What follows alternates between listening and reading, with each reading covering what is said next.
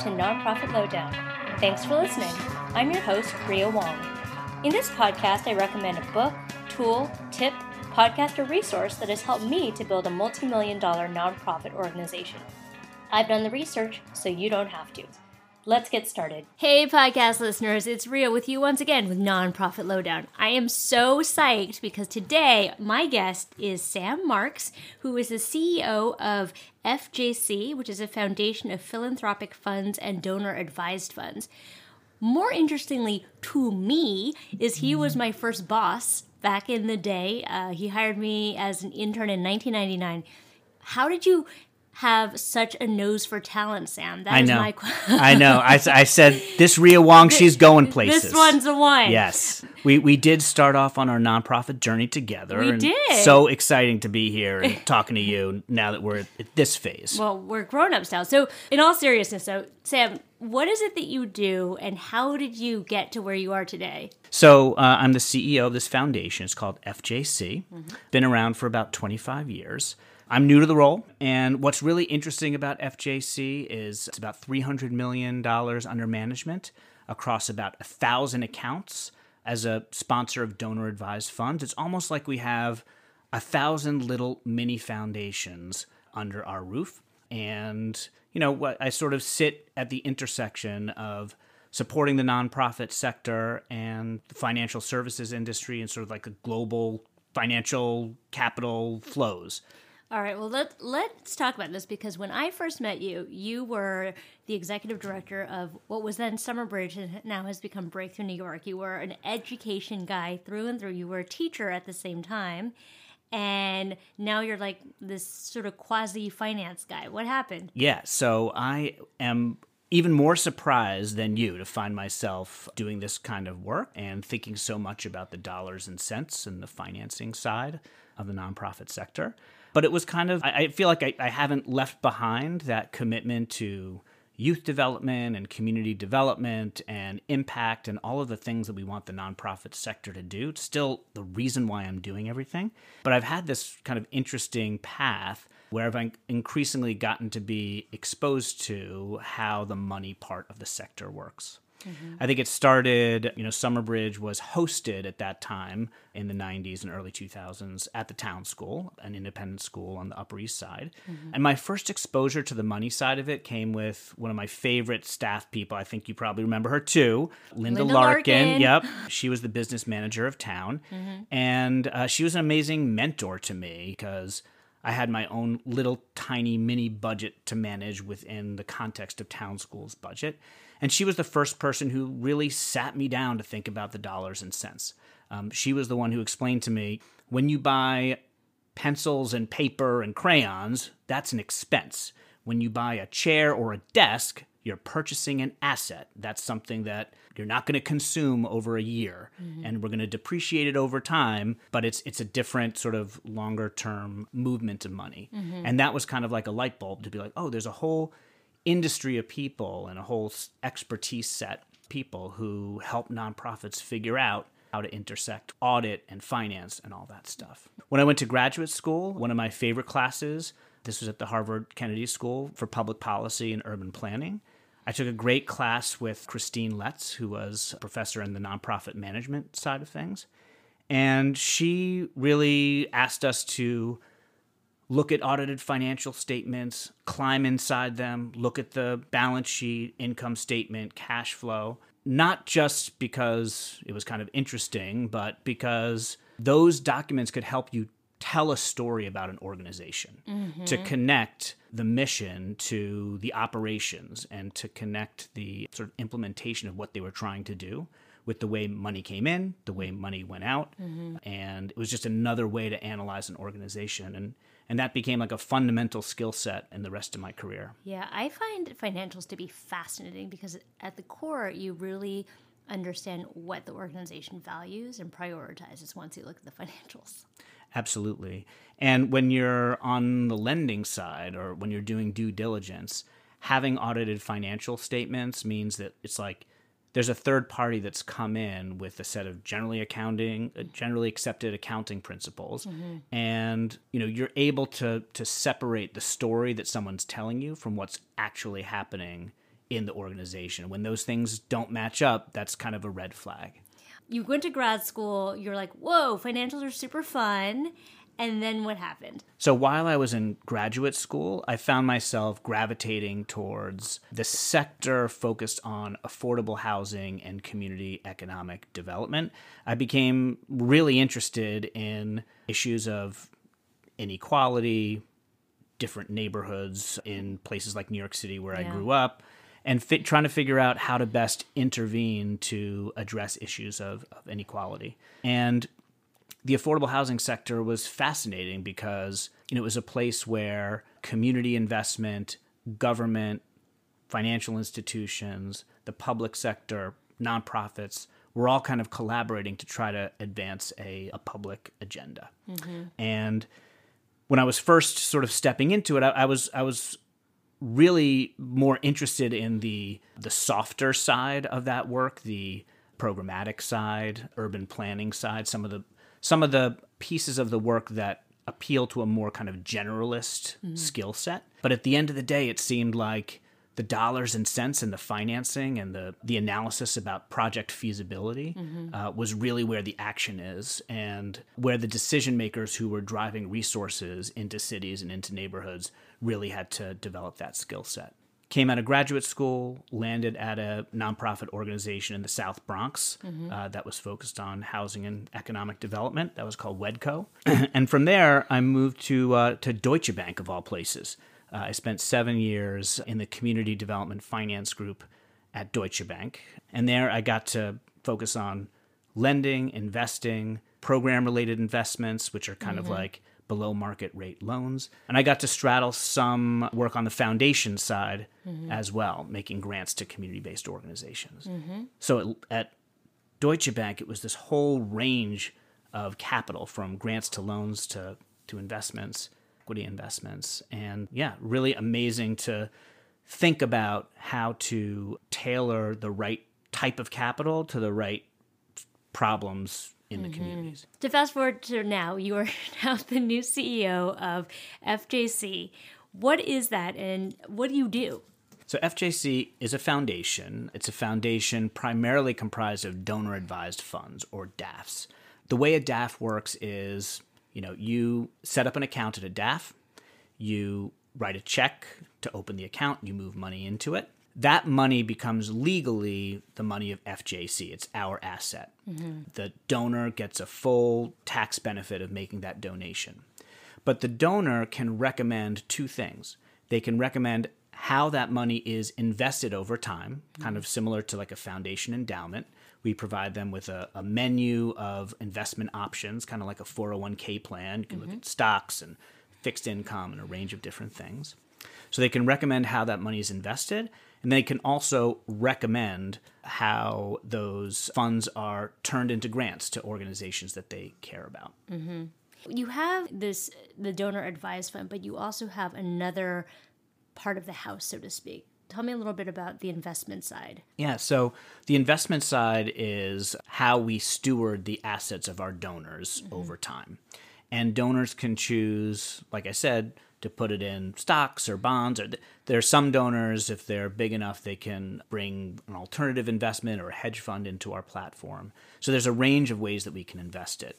But one of the most popular ways is, and the way that we kind of put forward an impact investing opportunity, is we have something called the Agency Loan Fund, which is a pool of donor capital that is deployed as loans to nonprofit organizations. So it's great for the donors because their money can be put to work in the community, supporting the missions of organizations. The principal and interest payments come back to their accounts, so those accounts can grow, and they can still make grants with it. But in the meantime, that money is out in the community supporting nonprofit organizations. We lend to organizations that are doing energy efficiency work in buildings. We lend to organizations that are doing homeless services, arts organizations. It's a full gamut of nonprofits that we can lend to. Why would a nonprofit be interested in taking a loan? Like, what situation would be like an example of why someone would consider a loan? It's typically to bridge some kind of commitment. If you have a city or state contract for services to do some kind of public good. You're working with youth after school, or you're providing counseling, foreclosure. Great to have that contract, but you can't pay the bills with a contract. You can only pay the bills with cash. Many city and state contracts, for various reasons, take a long time to pay. And so many of the nonprofits that come to us have an urgent cash flow need. And we're a pretty nimble, flexible organization. So we can turn a decision about a loan around in just a couple or 3 weeks. Yeah, I think a lot of nonprofits find that like a critical service to help them even out their cash flow and make payroll and pay their vendors. What kind of organization or what conditions would be particularly suited to obtaining a loan? So the types of organizations we work with, they're a range of sizes, they're a range of types of missions, but they have to be creditworthy. So that means, they have to have some experience, not necessarily being a borrower, that some of our borrowers have never borrowed money before, but they have to have some ability to have an informed conversation about their finances and their plan to repay it. So they have to have some kind of plan to repay the loan. Typically, it's, we're bridging a city or state contract or a capital grant. They have to be able to understand their business well enough to be able to say how they're going to pay it back.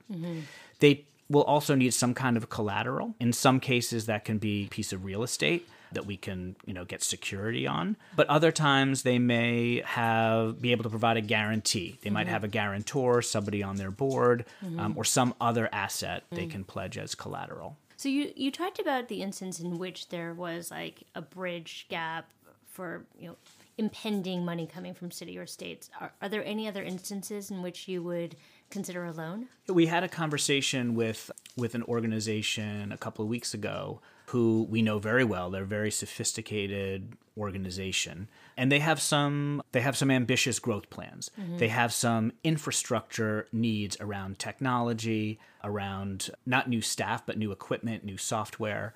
And they had a pretty compelling case for having this infrastructure in place was going to allow them to grow and get to the next level.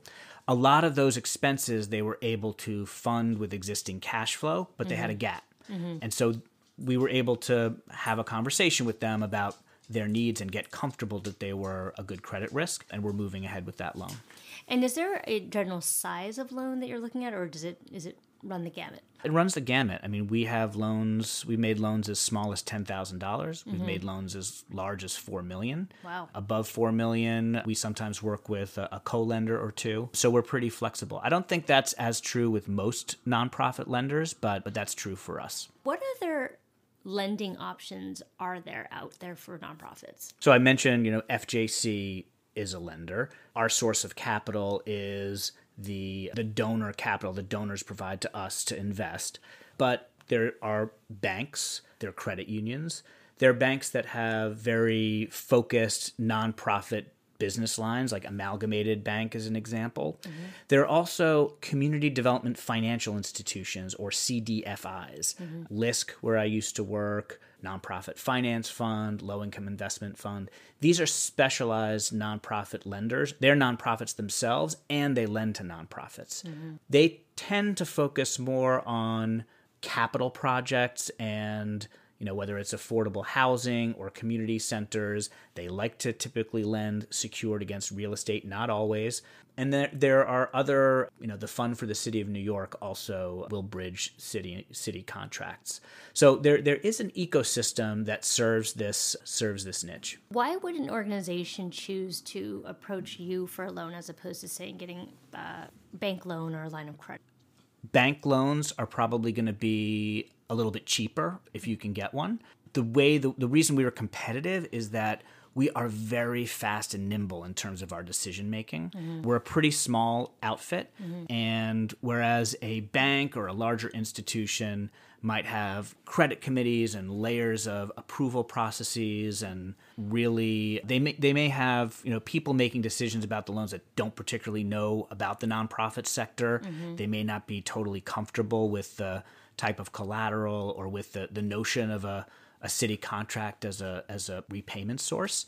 But we know the nonprofit sector really well. They've been doing this for 30 years and they can get to a decision pretty quickly about whether it's a loan we're going to be comfortable with.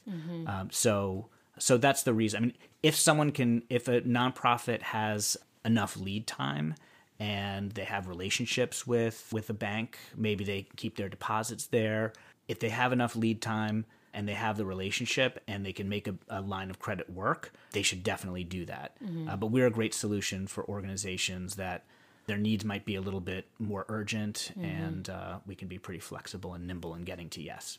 You talked about, in assessing creditworthiness, obviously some kind of guarantee of repayment, be it, city or state contract, collateral.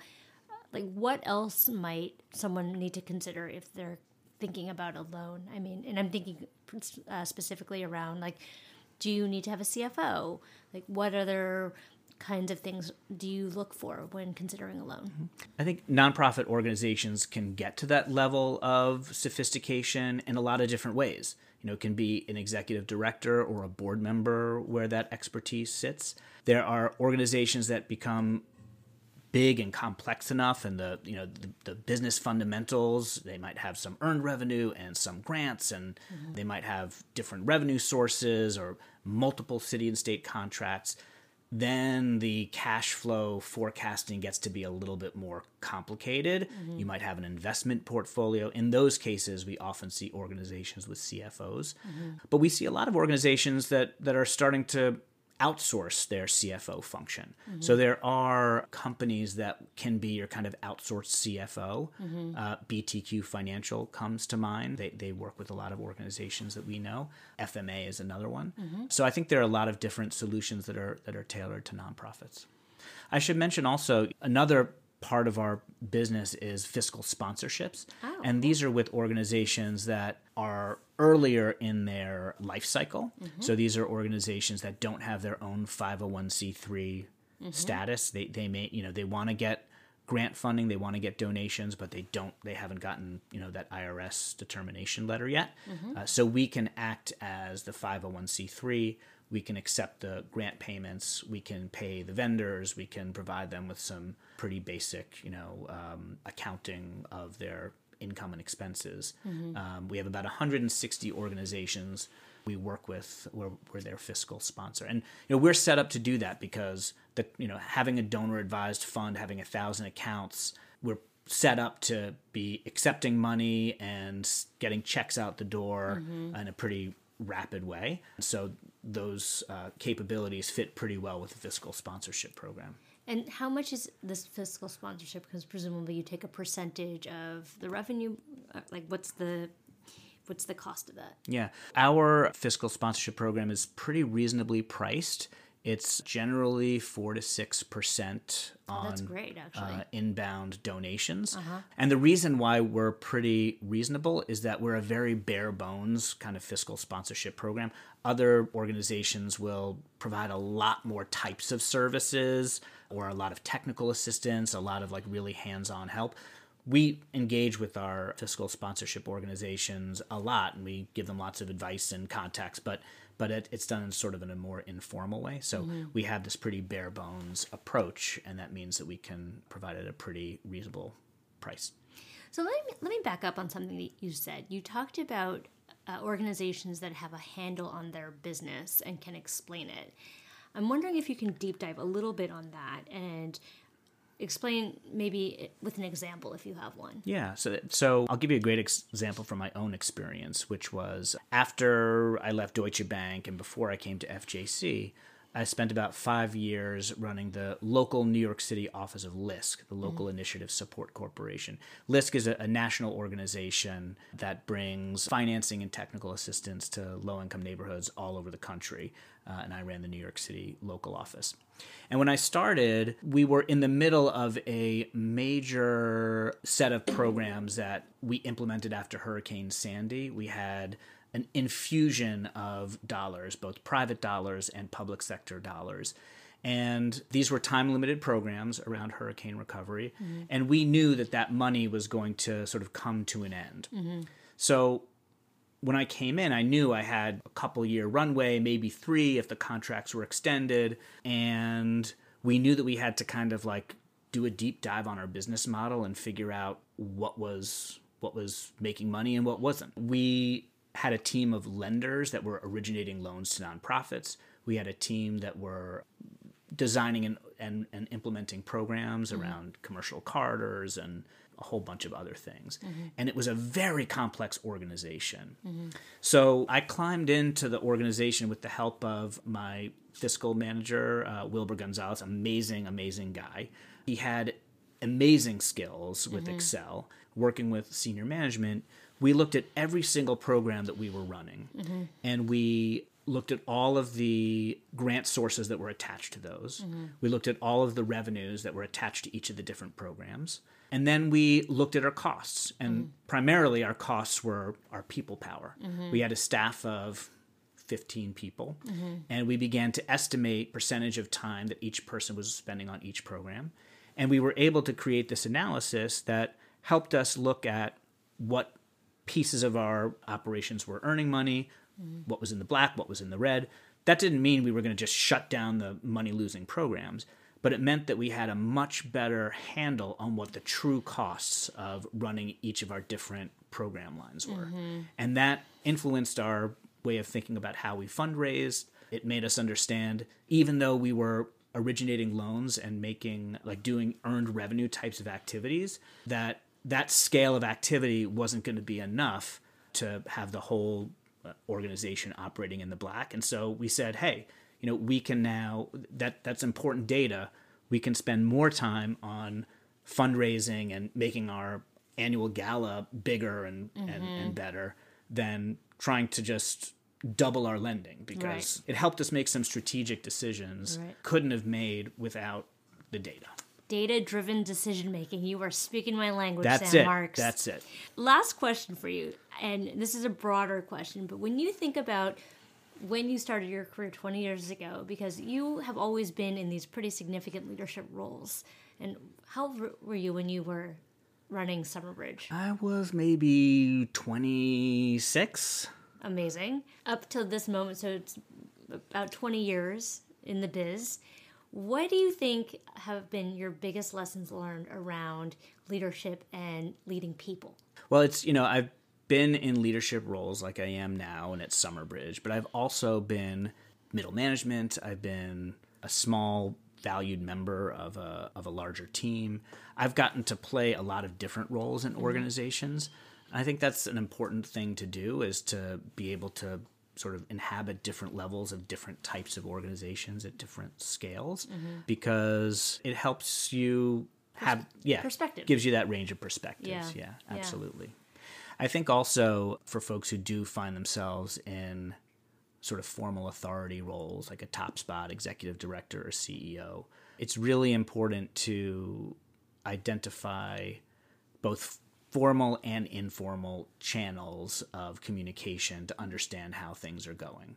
Because there's the data points that you get in a meeting when you're asking the questions and you're having group conversations. There's the data that you have in formal evaluation conversations, but there's so much going on that you may not see from your vantage point in your position of authority, and being able to develop relationships at all types of levels of an organization where people will give you honest feedback is really critical. Do you have any specific examples? Like, are you a walk around the office kind of a guy? Are you do you take folks out to drinks? Like, what's the mechanism by which you get these different channels? While kind of respecting the formal organizational chart and having like specific assignments go through the regular channels, I also like to have kind of one-off assignments with staff at all levels, even small ones that help to develop a relationship and help me catch them doing something right,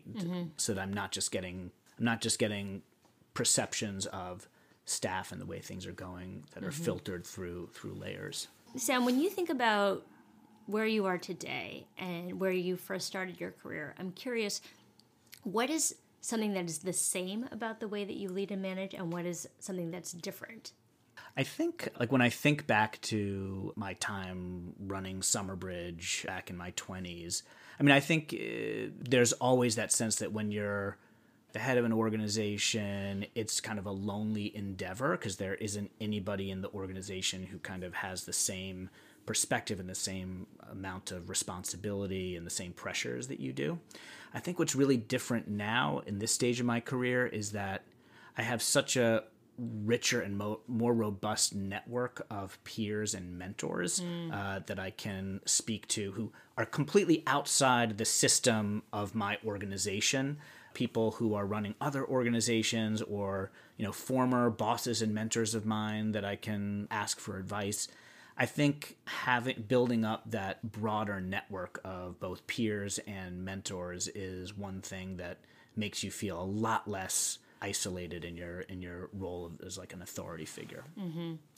And is there something that's still the same for you?